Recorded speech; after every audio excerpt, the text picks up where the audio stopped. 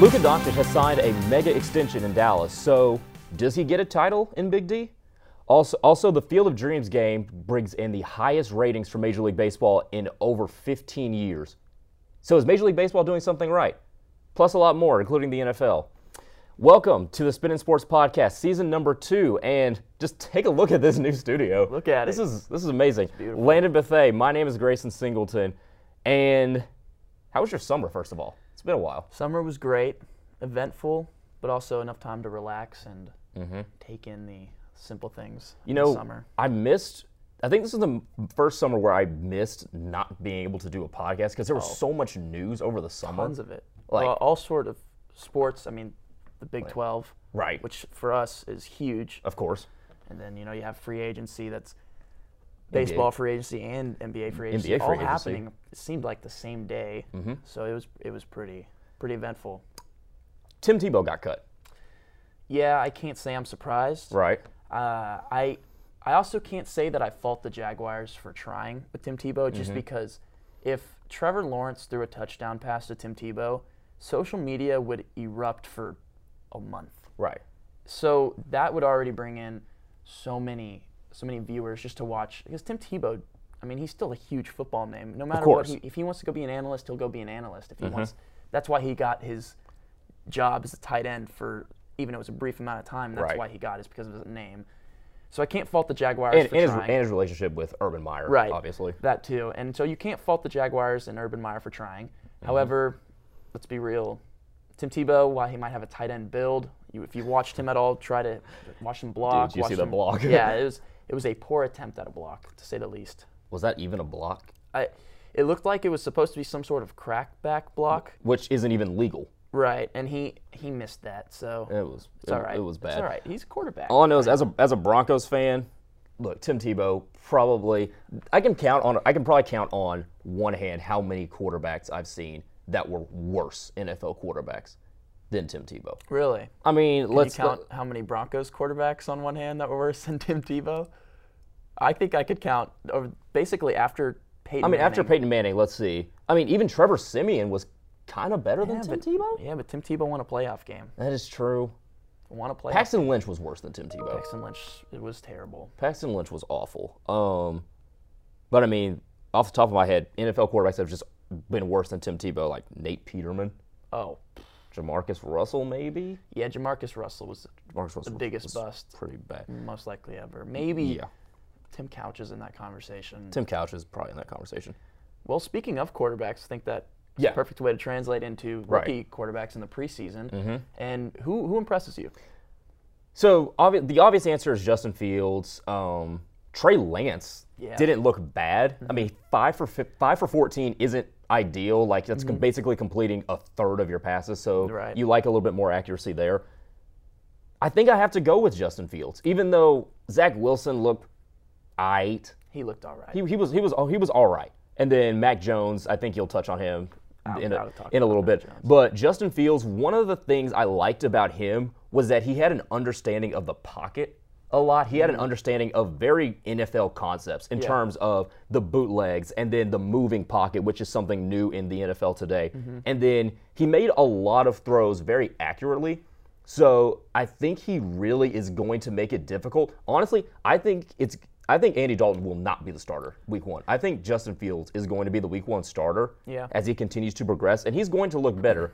A friend of mine brought up to me that he didn't look particularly great against Miami starters. Yeah. But I think in preseason week 2 and then in preseason week 3, I think he's really going to separate himself, and they're going to see so much more of a ceiling for Chicago with him under center rather than Andy Dalton. I think you hit that perfectly at the end there. The ceiling with Justin Fields is so much higher than it will be with Andy Dalton.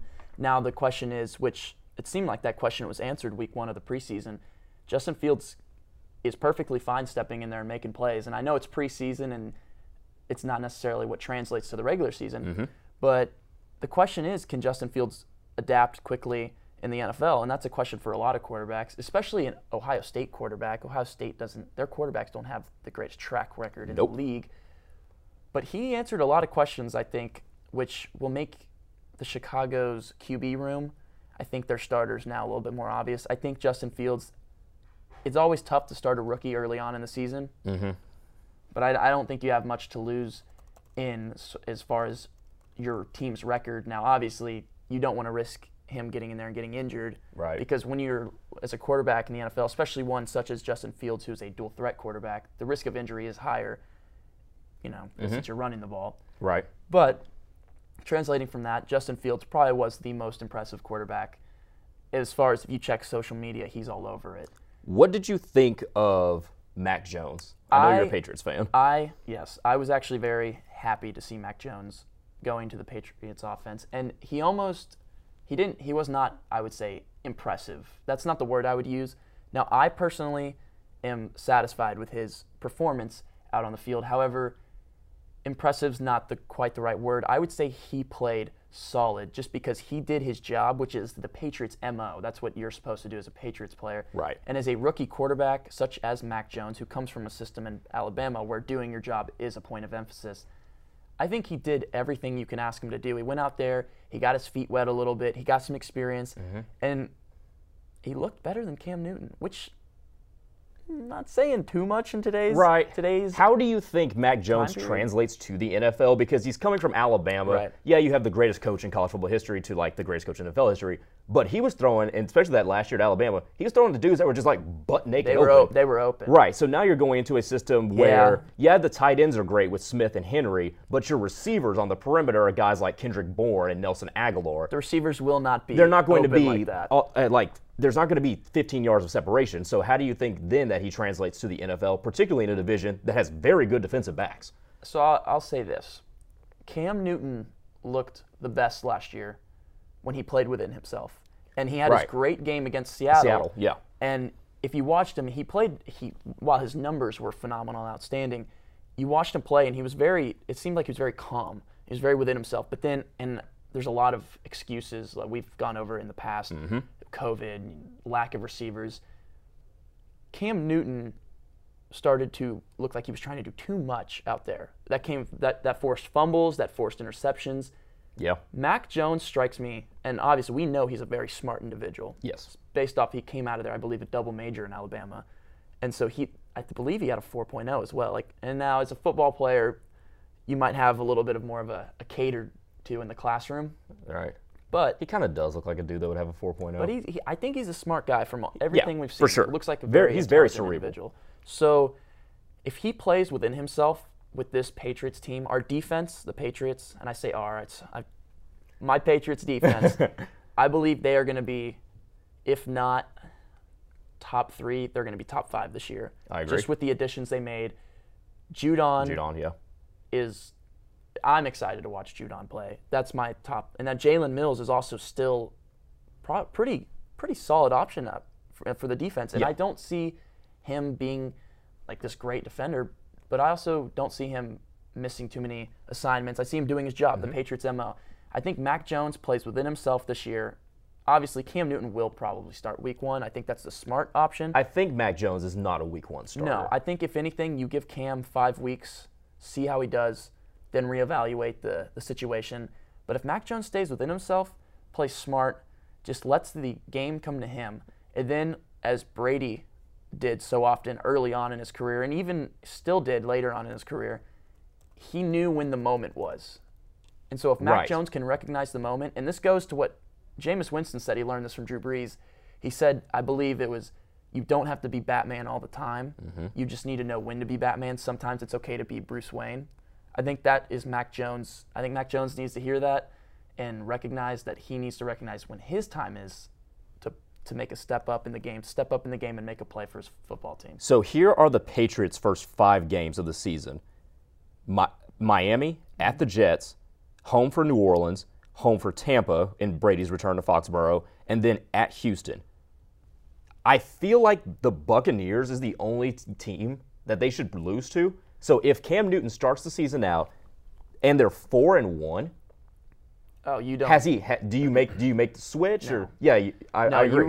You roll if whoever's starting at that point. If you're 4-1, you go with it, because 4-1 puts you in a position where you've made it through almost the first third of the season. Not quite yet, but almost the first third of the season. And you're probably first place in your division. And you're probably sitting first place now.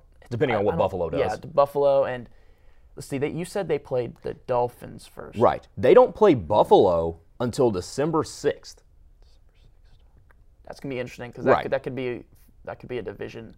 Exactly. So they play Buffalo, Indianapolis, and then Buffalo again. So. And then they don't play the Dolphins again until Week 18. As a Patriots fan, ideally we are 4-1 at that point, and maybe Cam Newton is having a phenomenal year. And I see no signs pointing to Cam Newton having a terrible year like last year. I see him only being able to succeed this year. Now, that just depends on Cam Newton. Of course. Everything now depends on Cam Newton. It's no longer can we get weapons because while the weapons are not phenomenal. Their weapons. Having two legitimate starting tight ends on the same team should be enough Our tight ends for a quarterback to look at least serviceable. The last couple of years. I believe Izzo was okay, but there's a problem if your name in the NFL reminds you of a college basketball coach. Yeah. Yeah. Well, and then who was the other guy, like Cassie or whatever his name was? No, I'm trying to. But that's the thing. We've had a revolving door of tight ends since basically Gronk, and even then. Gronk kept the door revolving because he was out with injuries so many times.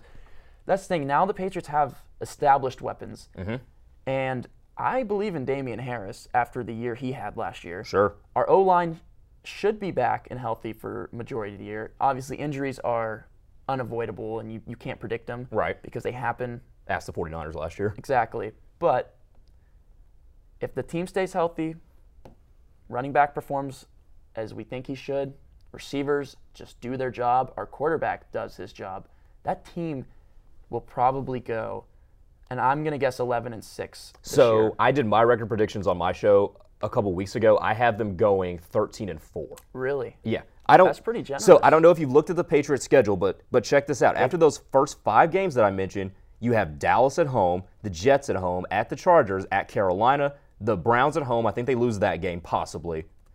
The Falcons at Atlanta. Then you have Tennessee at home, and then Buffalo, Indianapolis, Buffalo, and then the Jaguars and the Dolphins finish out the game. That might be the easiest schedule in the NFL for one of the better teams. Because you have to remember, they're getting a slew of guys back that last year opted out because of COVID. Right. So they're getting a lot of guys back. Plus you mentioned Matthew Judon coming over, Jalen Mills coming over from Philadelphia. Honestly, the Patriots are a very sneaky Super Bowl team. Yeah.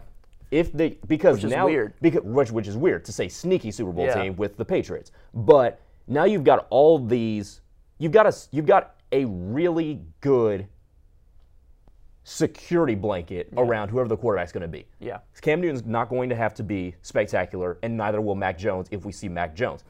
So another situation that's similar to this is in San Francisco, where they drafted Trey Lance seemingly to unseat Jimmy Garoppolo, except when Jimmy Garoppolo plays, he's 24-8 as a starter. Yeah. So his team always wins, whether it's with New England or with San Francisco. So do we see Trey Lance at all this year? I think, and I like how you brought up his record, because I think records right now is undervalued in the NFL from a quarterback. Because you look at Mitchell Trubisky last year, who is, and by no means is Trubisky an elite quarterback. But he had a winning record last year. I believe it was 8-2 maybe, or somewhere along those lines. Oh, no. He got benched like way before that, did he not? But so Nick Foles went, I don't know. He last year, I know for a fact, Mitchell Trubisky, and I'll look it up. I think he was 3-1. But at a certain point, he was 3-1. And then he might have been 6-2. But at a certain point, he came back in there and started.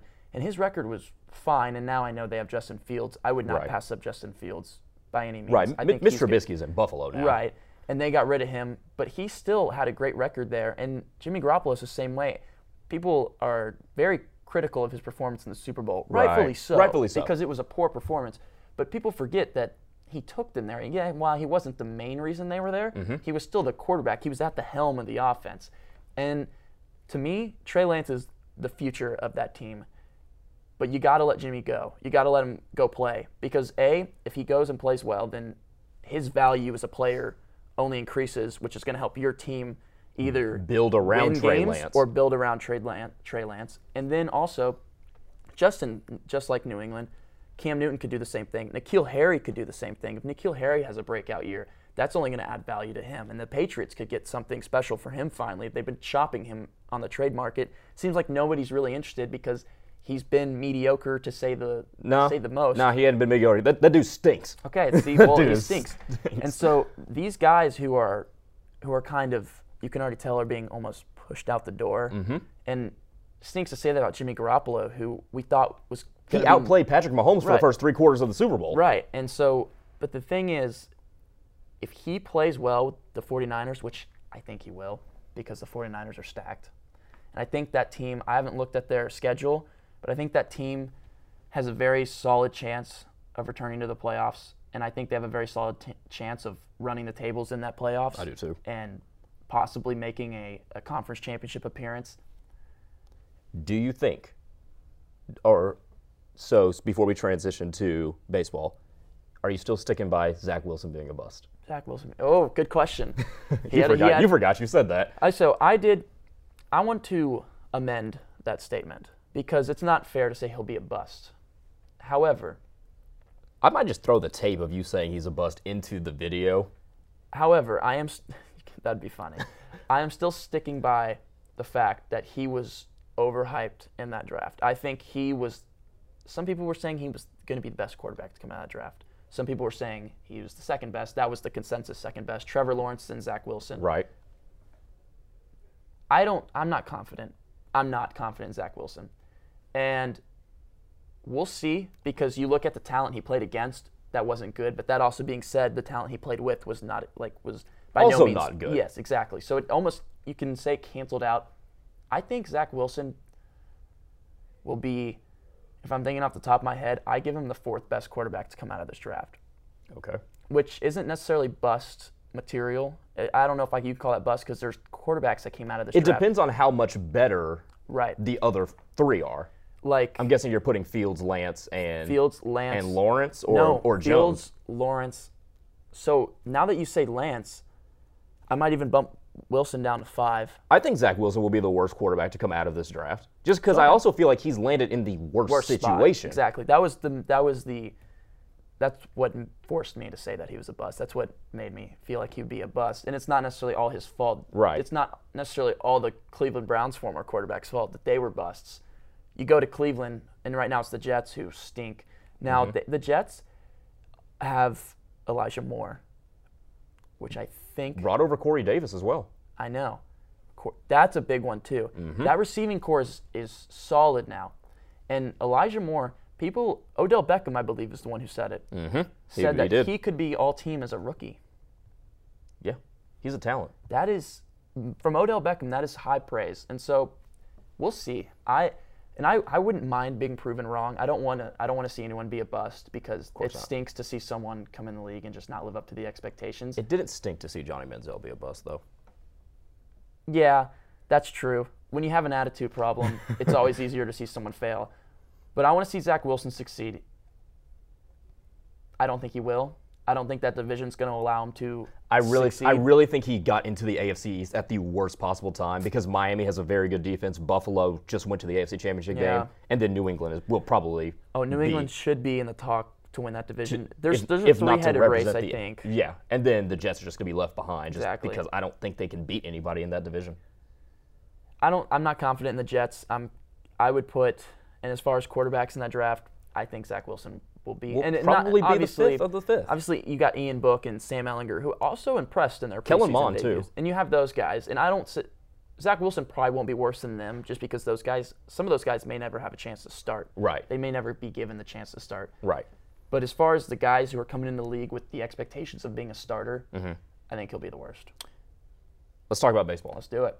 Okay. So the Field of Dreams game was last Thursday. It was the first ever Major League Baseball game played in the state of Iowa. And basically, it was played in the middle of a cornfield to try to replicate the scenery from the movie Field of Dreams, which was obviously a blockbuster hit. It scored a 3.2 on the ratings, which is pretty good. And then 5.87 million viewers on Fox. That was the most watched baseball game in the regular season since 2005. I was 3 when that happened, and it peaked from 8:45 to 9 p.m. Eastern Time with 6.09 million viewers. Wow. So we talk all the time about baseball dying and stuff like that. So real quick, what was your reaction to it? And then as a former baseball player, what would you do to better market the game or to change it to better suit this generation? So First off, I think it's no surprise that the Yankees are involved in a game. The last game that was as high as in viewership was the Yankees and Red Sox. I think it's no surprise. Okay. The Yankees have to be the team to really bring in, I think, the viewers for baseball, because the Yankees are in the same category as the Dallas Cowboys, as the Los Angeles Lakers, and then you want to transition to Premier League soccer, Manchester United. They're one of those. They're historical great teams, and as far as the Yankees making the playoffs this year, which looks like it's promising. One game back of the Red Sox now for the second wild card spot. Right. So it looks like it's promising. If the Yankees are in the playoffs, baseball will financially and just as far as viewership, they will do better because everyone wants to watch the Yankees. Now, as far as marketing the game better, I think this was a step in the right direction, to say the least, because making a special event out of it, especially with teams as the Yankees and the White Sox who are home run hitters. I mean, these guys will hit, and the field. I think the field was shorter than an average It was field. slightly shorter, but there were 6 runs scored in the 9th inning. Right, and that's the other thing. I think getting rid of the sticky substance on baseballs, like cracking down on that, is huge for the game. Absolutely. Because pitchers having the advantage, is as a hitter is just it's so frustrating to know that going up there and. I never knew how much spin rate actually affects how well you can hit the ball. Right, and so as a hitter, and guys have reputations in the league, so you don't necessarily know for sure, but you can, in your head, sometimes a guy might have a reputation of using sticky substance on a baseball. Such like Garrett Cole had a lot of rumors around him that he was indeed using that substance. Well, you saw when it happened, and Tyler Glasnow, remember he tore his UCL, he blamed it on not being able to use the sticky stuff, which sounds weird. It's like, has your body just accommodated to cheating that much to where if you can't cheat, your body breaks down? I feel like that says more about you than it says about like the sticky stuff or Major League Baseball. That's the thing. And using the substances on a baseball, where does that, giving that pitcher that advantage to be able to manipulate the ball, where does that differ from hitters taking steroids? Because yes, it'll help you hit the ball further, but you still have to hit the ball, and you still have to make solid contact. That is true. Because Barry Bonds, who was probably the most notorious steroid user in baseball history, if I had to take a guess, and now Alex Rodriguez is in the conversation, but as far as best hitters ever, as far as that category, Barry Bonds is still probably the best hitter ever, and he had the most home runs, and yes, that is all taken away because of cheating, but he still was a phenomenal hitter before The thing with Barry Bonds is that he was still really good before that. And so using that sticky substance is going to just, it takes away from the entertainment of the game because less runs on the board, people are not as, I would say casual baseball fans are not as keen to tune into a game that's going to be 1-0 or 2-0. A pitcher's duel. Now, hardcore baseball fans will appreciate a pitcher's duel. It's the same thing in football as a defensive matchup. Exactly. As far as but Super Bowl with the Patriots and the Rams, that was one of the most hated on Super Bowls ever just because of the low scoring. I feel like it wasn't just because it was great defense, because the Broncos-Panthers Super Bowl was honestly that was a much more watchable Super Bowl. But the Patriots-Rams Super Bowl was just a mess of bad offense. Yeah, the defense was great, but the offense, you could just tell the offense was so bad. I mean, I can go back to the Jared Goff throw that he missed to Brandon Cooks in the end zone where he threw it 2 seconds too late. Yeah. I think that was just a sum of bad offense, and I think that's why it was hated on more so than most defensive Super Bowls. But go ahead. But that being said, also, offense generates views. Of course. And so in baseball, every sport. And in baseball, you need to implement new. And in baseball, they've been talking about new rules and new. And I'm gonna ask you this. Okay. Do you think they should ban the shift? I hate the shift. As a hitter, I hate the shift because, and as a Rangers fan, watching Joey Gallo go up against the shift. Well, now he's with my team now, the Yankees. But watching him and players like that go up against the shift, I don't know, because it's a huge. Do you not think that's a tactical advantage though? Because in basketball, so I played basketball. If you see that a team can drive the ball to the basket, you play zone, so you switch up your defense. Or if you know they can't handle the ball, then you put pressure on the ball handler. So is that just not a concept of like take away their strength? If the strength is pulling the ball, what's wrong with putting all of your defenders over there? To a hitter, I would say learn to hit the other way. Learn to hit the ball the other way. Like, is that difficult? No, it is. Or bump the ball down the third base line. That is something I've been thinking about. Now, that's easier said than done. Of course, everything in this is easier said. But however, you're a professional baseball player. Right. You should know how to hit the ball to the opposite field. That's true. And hitting the other way is more difficult than it looks, just because being able to and when you're hitting the ball the other way, it's because you're letting it travel more, and then you have it's more of obviously your powers from pulling the baseball. And so for lefties, especially Gallo, we talked about him. When he hits a bomb, it's typically left. It's always to right field. Yeah, it's to right center. Yeah. But Aaron Judge the other night in the Field of Dreams game hit an oppo home run. And that's what I've liked about Aaron Judge's game as he's evolved into a better baseball player. He's become more of a hitter. Mm-hmm. Now, he's not hitting 53 bombs a year like he did in his rookie season, but he's hitting 290. Right. So he's getting on base, he's more disciplined at the plate, and he hits the ball to all fields.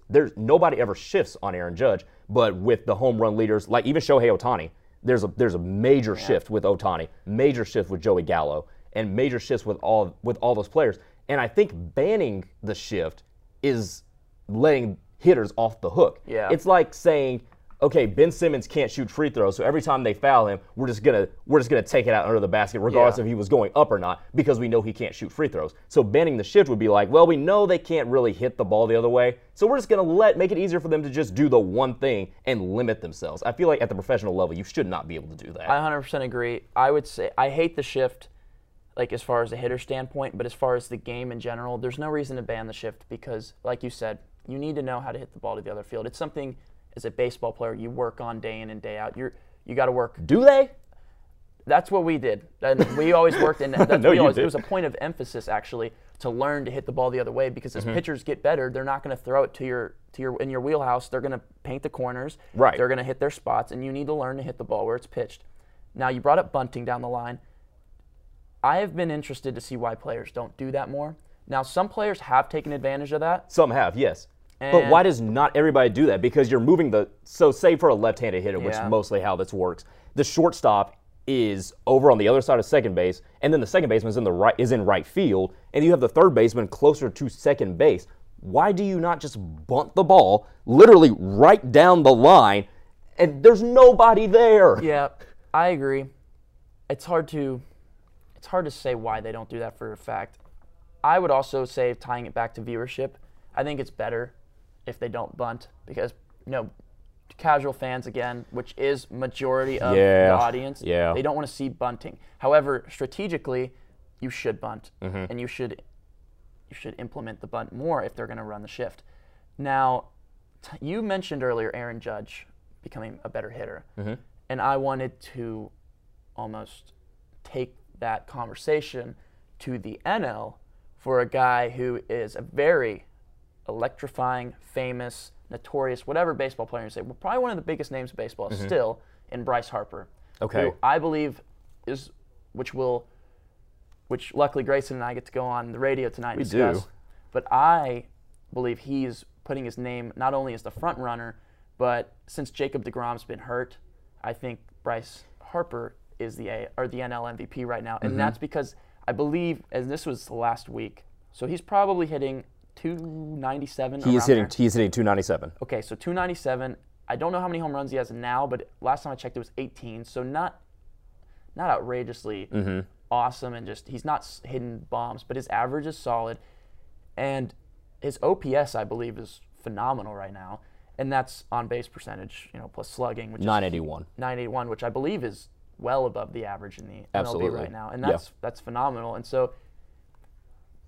You know what I noticed? There was always a stigma around Bryce Harper was just a home run hitter and not really much of an actual hitter. This is his batting average over the course of his career. 270, 274, 273, 330, 243 a down year, 319, 249, 260, 268, 297 this year.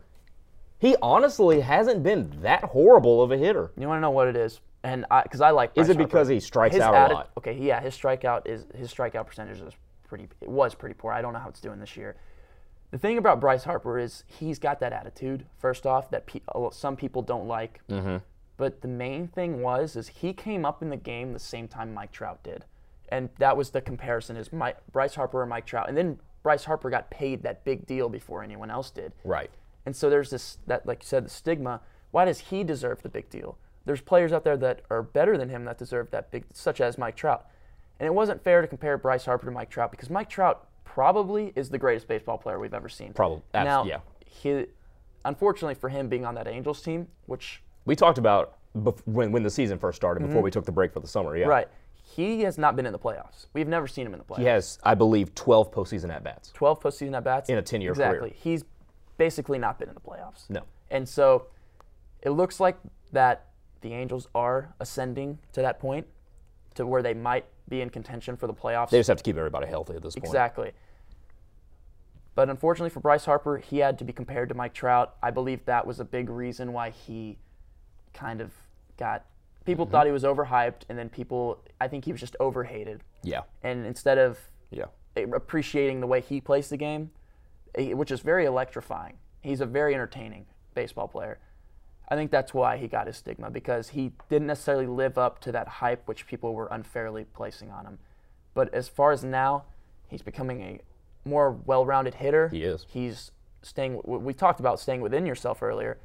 As a hitter, being able to stay within yourself and put together and string together solid at-bats in a row is huge. And I believe Bryce Harper has now found the key to being a consistent hitter instead of just going on spurts of home run streaks or, just like that. Piecing together consistent at-bats is huge.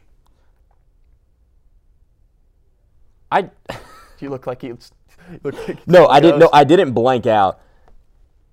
When I see that 18.58% of the Dallas Mavericks cap for next season. Oh, Mavericks. Yeah. What about it? Is to Kristaps Porzingis. Yeah. Okay. So let's transition to that. Let's talk about this. So Luka Doncic signed the $207 million Supermax extension last week. He's the youngest player to ever do that after making All-NBA teams twice in his first 3 seasons. So, how does this impact the Mavericks going forward? Because that's only next season. Luka is only going to take up 6% of the Mavericks cap next season. I know. But if we go to 2023, if my computer will load, the Wi-Fi isn't actually. I'm still biting my tongue on Kristaps Porzingis, by the way. Yeah. So Luka's cap hit will actually go up to 22.09% starting next season, so 2022, 2023. So they will be paying about $70 million next season, 2022 rather, to Kristaps Porzingis and Luka Doncic. And when he first signed that deal, yes, he's worth it. He's worth every penny. He's probably the new face of the NBA once, Kevin Durant, LeBron James transition out and retire. My first reaction was the Mavericks are not getting a championship with Luka Doncic. I don't believe it. Because they're going to pay him so much money, and they're going to try so hard. They're going to empty every single possible option to get rid of Kristaps Porzingis. That they're just going to be on the hook for so much dead cap money when Luka Doncic is in his prime. So I don't know if they'll be able to bring over any free agents. Yeah. Now the next piece to this is, do free agents want to come here? And we saw before Luka Doncic that this wasn't a big free agent destination. Yeah. Do you think it? I don't even think it becomes a free agent destination now. Do you? Here's the thing with Dallas, and it seems like the last, I would say, 5 years, when there are big players on the market, there's always a list of 3 to 5 teams that they want to go play for, and Dallas always sits at about the 5 or 4 spot. About the 4 or 5 seed, exactly. And Chris Paul showed interest in coming to Dallas, but he didn't. Giannis, which we didn't think he was going to come to Dallas, but there was talks that he could. Right. He didn't. Bradley Beal was rumored over here this offseason as well. There's so many people and there's so many players that are rumored to possibly come to Dallas, but when you really look at it, it was at best 3rd in their list. And hopefully that changes. I think what it's going to take for that to change is Luka and the Mavs winning a playoff series for the first time since they won the finals, which I believe Luka is more than capable of. Obviously, this playoffs, he showed us that he can do enough. Now, the fourth quarter, He left a little bit to be desired. He left a little bit to be desired, but he didn't get help. This is a league. This is a league where you have to have another running mate, and Kristaps Porzingis could not score over a guy that was my height. Kristaps Porzingis might have averaged 8 to 10 points in that series. He averaged, I think, 4 or 5 rebounds as well. That's my problem. If you're 7'3", that don't even get me started about the rebounds. The guy is about as good as the broom that I keep in my dorm room closet. Right. The guy he settles for threes, which is fine. He's a solid shooter, and if he's open, shoot the ball. But he settles for contested threes. Right. He doesn't play big whatsoever. No. And I know that he's dealt with injuries, but the Kristaps in New York, as a young player that we saw, the defense was so much better. It looked like almost it was just a healthier Kristaps. Like he looks skinny now, like a lot. I don't know. Maybe it's the Dallas uniform. I don't know. But he looks like just a completely different player than we saw. I mean, Dallas does have a little bit healthier food than New York does. That's true. That's probably true. But also, Texas in general may not. Have you seen Luka? Luka could probably lay off some of that Texas food. Luka should definitely be shopping at Whole Foods from now on. Luka. The thing is, and I don't blame him for gassing out. It was just like a fighter gassing out in the later rounds. Exactly. He gassed out in the fourth quarter, and I don't blame him for that because when you're doing everything for your team for 3 quarters, you would kind of want some help. You want some help. And Tim Hardaway Jr. provided those spurts of just excellence, really. Like he would catch on fire. He would go on streaks where he wouldn't really miss. But he's not the guy that Luka needs in order to propel the Mavericks to I think Tim Hardaway can be the 4th best player on a championship team. I would even say that you could make the stretch that Tim Hardaway can be the 3rd, and now you're saying 4th best player. Depending on who that second option is. Yeah, I think Tim Hardaway can be a phenomenal 3rd option because he's going to give you nights where he goes off for 30. Right. And those are the nights when your 1 and 2 guys, they can kind of coast almost and do their job. Now, obviously, playoff time, you don't coast, you go. But in the regular season, you need guys to take the load off of the superstars. So that way guys aren't gassing out in the regular season. The long NBA season, and you need help. The Mavericks, and the guy that I've been wanting to go there, which he won't anymore, just got him a ring as the number 2 option in Milwaukee. Chris Middleton is the guy I wanted for Luka. So let's talk about free agents for a second. Okay. So I'm gonna talk about Luka for a second. Then I'm gonna bring up a kind of an interesting point because like I asked you about as a baseball player about like hitting. This is something about basketball players, so I'll bring that up in a minute. Remember last year when we were talking, I said I would rather have Jason Tatum over Luka Doncic. Yeah. These are the young faces in the NBA right now. Here are the young faces. Jason Tatum has been to a conference final and then been to a conference semifinal. Devin Booker obviously was just in the NBA final along with DeAndre Ayton, who was the first pick in the Luka Doncic draft. Yeah. Trae Young been to a conference final. All of the young faces, and then Giannis obviously is the Finals MVP and has won 2 NBA MVPs rather. All of the young faces of the NBA have been out of the first round. Just throw Jamal Murray in there as well. Throw Donovan Mitchell in there. They've all been out of the first round. That's something Luka's kind of lagging behind.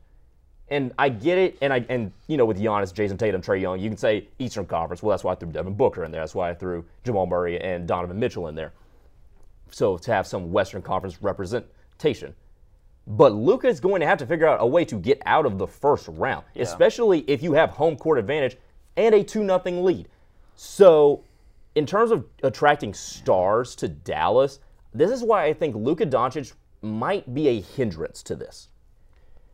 Number 1, superstars still want their numbers. Yeah. Luka Doncic has the 3rd highest usage rate in the NBA. Now, maybe he can transition and figure out how to play like James Harden did with the Nets and figure out like how to be more of a facilitator like LeBron James. Then you might start to attract stars. Because as a basketball player, particularly if you are a superstar basketball player, they love attention. That is basketball players. They are wide receivers, but make all of them basketball players. They love their attention, and they're not going to sacrifice that for a guy who is so ball dominant and so useless off the ball like Luka Doncic. Because as great as Luka Doncic is, he has 2 major flaws. He's useless off the ball, and he doesn't play defense. He sucks. He does. And in an era where a lot of your superstars, your Donovan Mitchells, say for example, or Trae Young.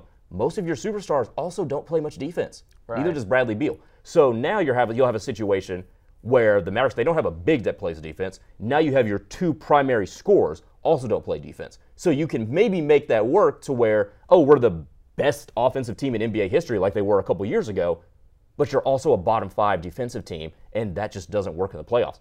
That all goes back to my point. I don't think the Mavericks win a title with Luka Doncic. So, for your first point, I agree. Luka, his defense sucks. His off-ball movement sucks. But if you take Luka off that Mavericks team, that roster is abysmal. Oh, it's awful. But if you take Tatum... I'm not saying Luka Doncic is useless, and I'm not saying he doesn't deserve $207 million. But like with your first point, talking about all the guys to make that jump to the second round, you took Jamal Murray off that team this year, and that Nuggets team still went to the second round. Right.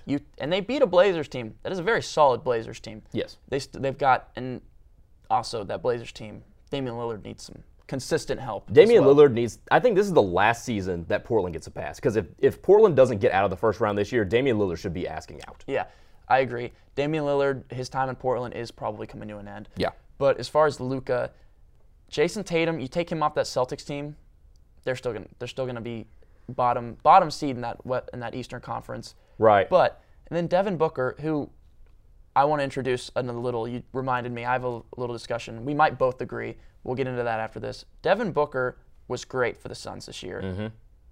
Was he the best player on the Suns? Yes. Maybe. Yes. Maybe. Yes.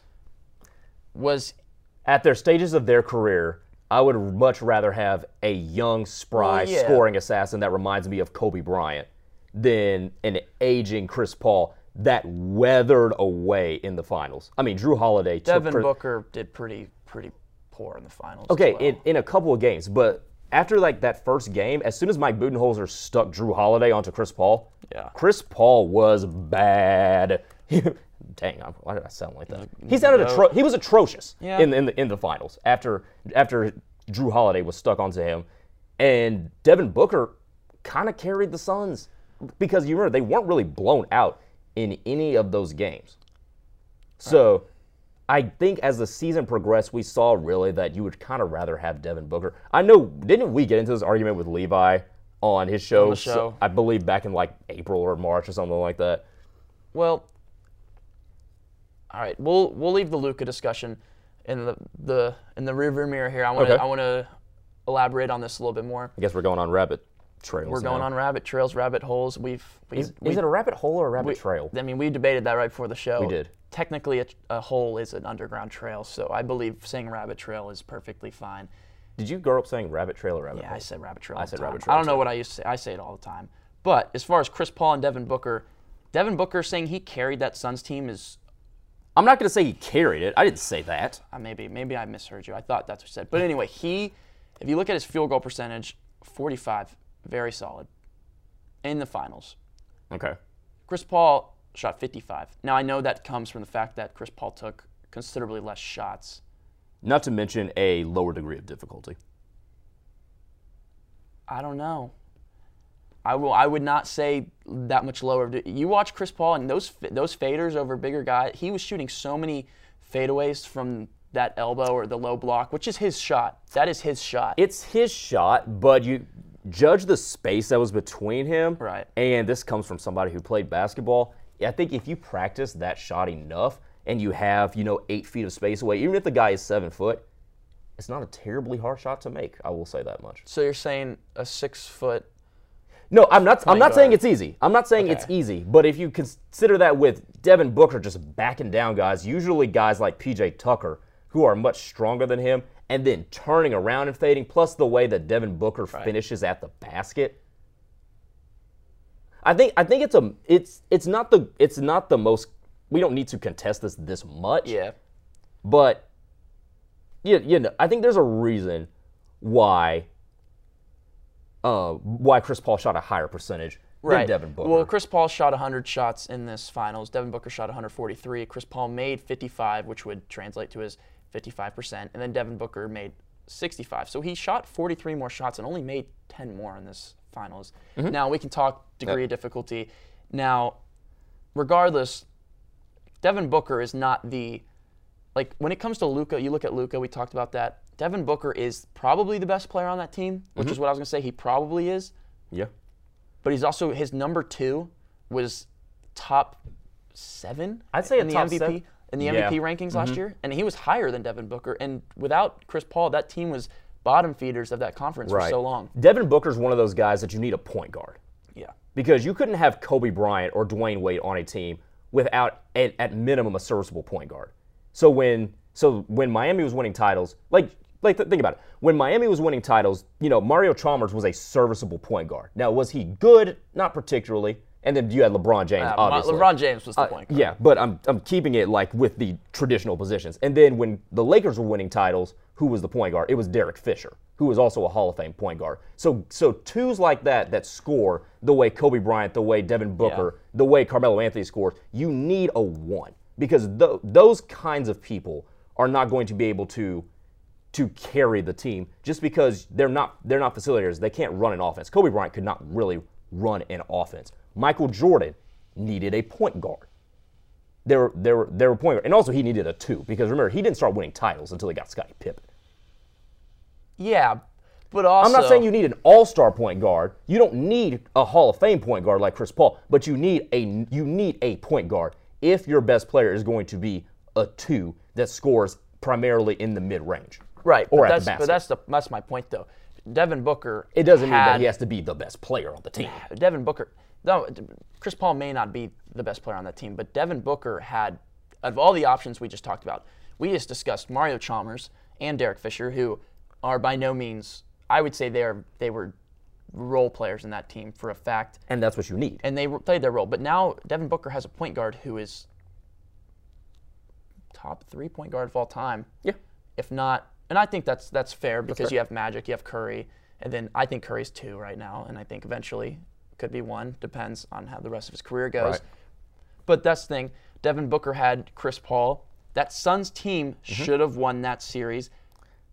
I don't know if I would say that. I don't know if I would say they should have won. They went up 2-0, though. Right. And DeAndre Ayton basically just crawled into his turtle shell and let Giannis do whatever he wanted. That's not Devin Booker's fault. That's not Chris Paul's fault. Mm-hmm. That Giannis was a beast. Can't take away from Giannis. Nope.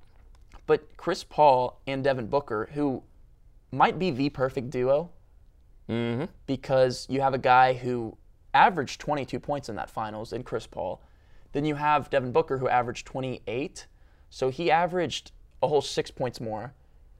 Chris Paul averaged 4 assists more, and they played their role in that as that 1 and 2 perfectly. They did. Now, while we're on the subject of Devin Booker, I would like to ask you, would you rather have Devin Booker or Jason Tatum?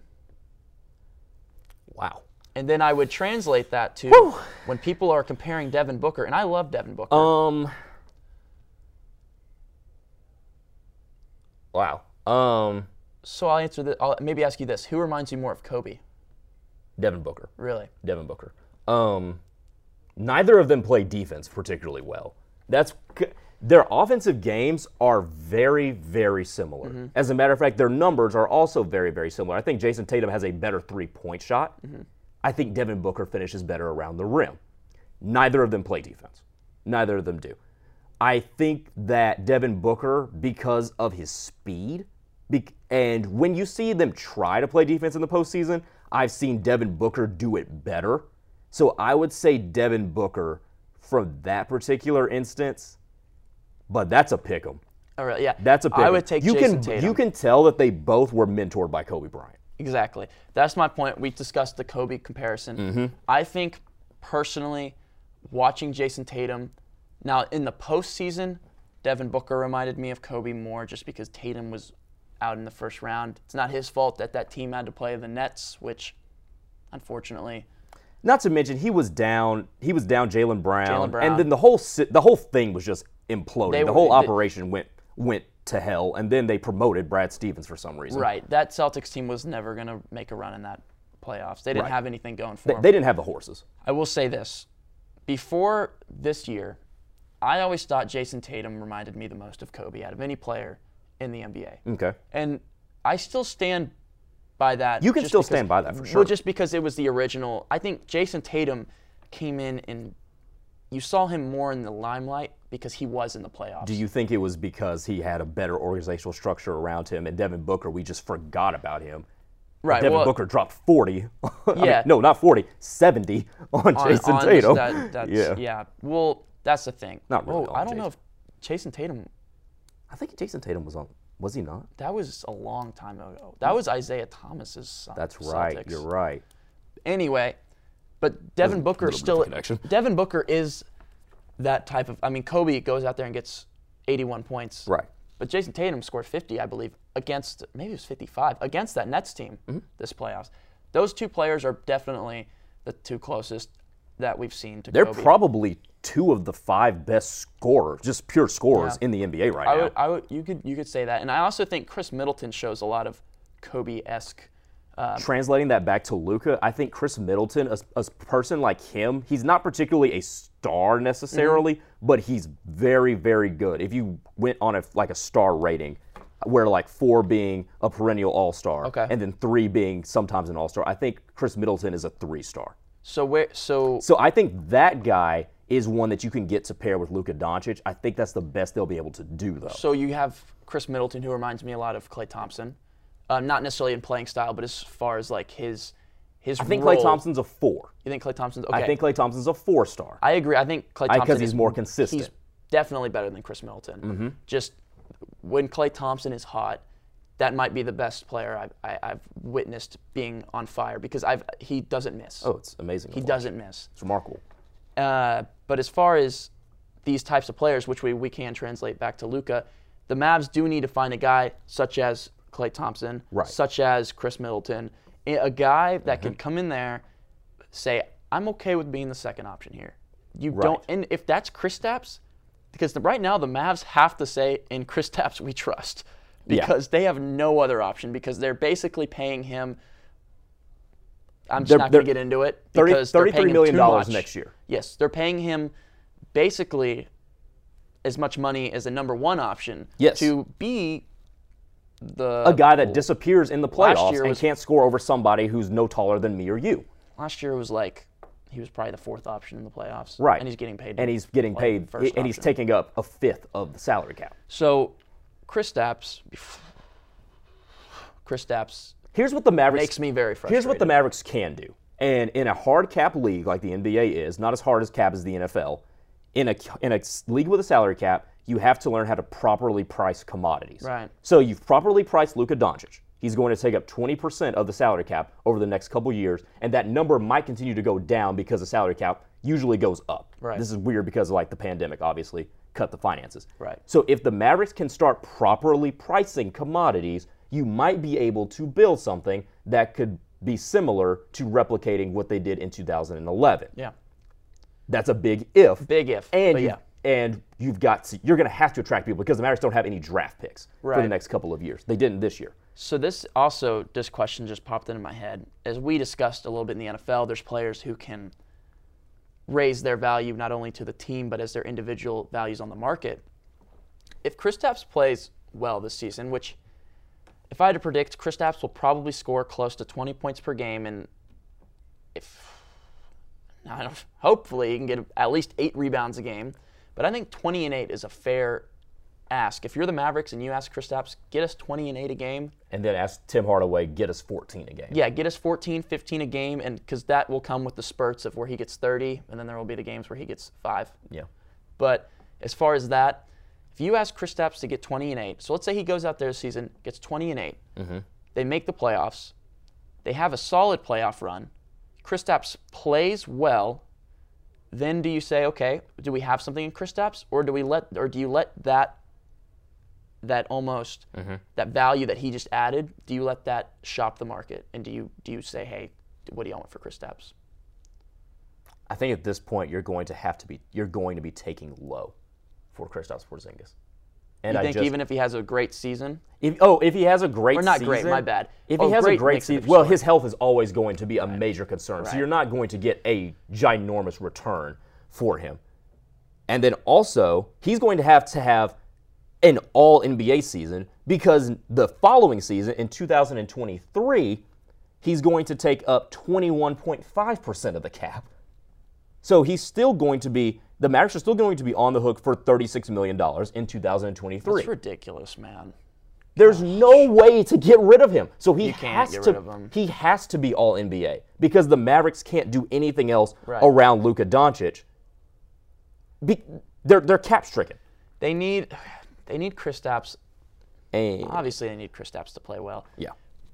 But they need a guy, which Tim Hardaway, it's so hard because the Mavericks have in their ability, each player's peak ability could probably win that Dallas Mavericks team a championship. Yes. However, Luka, who's known to be inconsistent, Kristaps, who is very inconsistent, Tim Hardaway. He's not inconsistent.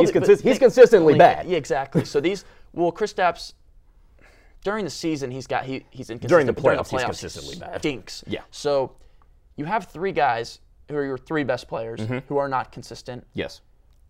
Dorian Finney-Smith might be that one consistent spot on that Mavs team who is, as far as shooting, he's not consistent. But shooting is a very hard thing to be consistent with because you have your nights where you're off, you have your nights where you're on. And shooting is like a hard thing to do. Exactly.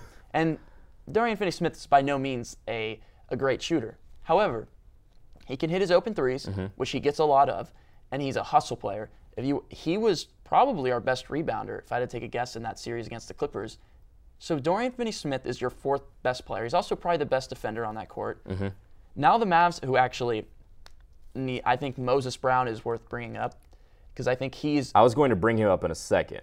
But right. So we're running out of time here, but I was going to say this. Mark Cuban is an expert businessman, right? So you would think he knows how to properly price commodities. Right. See what you think about this. This is the 2023 season, which is the first season where we can start to think about them bringing over somebody of note. Tim Hardaway Jr.'s cap hit, $18 million. Then you have restricted free agents, and this is going to be their cap hold until the Mavericks part ways with them and just not match a qualifying offer. Maxi Kleber, $17.5 million. Yeah, that's ridiculous. Dwight Powell, $16.6 million. Boban, $6.65 million. This is an example of not properly pricing commodities. And this is why this just goes back to what I said. The Mavericks are not going to win a championship with Luka Doncic unless A, Luka Doncic changes the way he plays and is more superstar friendly and attracts more superstars, and B, they finally learn how to properly price commodities. Because that is inexcusable. So I think the conclusion that we might have come to here, or at least the conclusion that I have just come to, is that the Luka Doncic Mavericks can win an NBA Finals. They can. And they should win an NBA Finals. But if they don't, it's on the Mavericks. And I'm not gonna blame Luka because I watched Luka play in the playoffs. Not his fault. I'm not gonna blame Luka Doncic either. And if Luka plays like that, which signs point to he's gonna play like that for probably another 5 to 7 years. Yeah. His game will change. It's gonna have to change.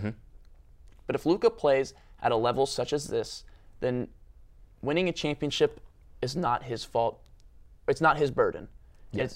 It's on the Mavericks front office. It's on Mark Cuban, and it's on the coaching staff, which I like Jason Kidd. I like the player coach. I like Jason Kidd, but I wonder if Jason Kidd is going to be an enabler for Luka Doncic to continue this sort of thing that just isn't very attractive to other superstars. That's true, and I think the best comparison to this would be when Michael Jordan played, and I can't remember it was his third season in the league, and he averaged 37 points a game. He did. Won MVP.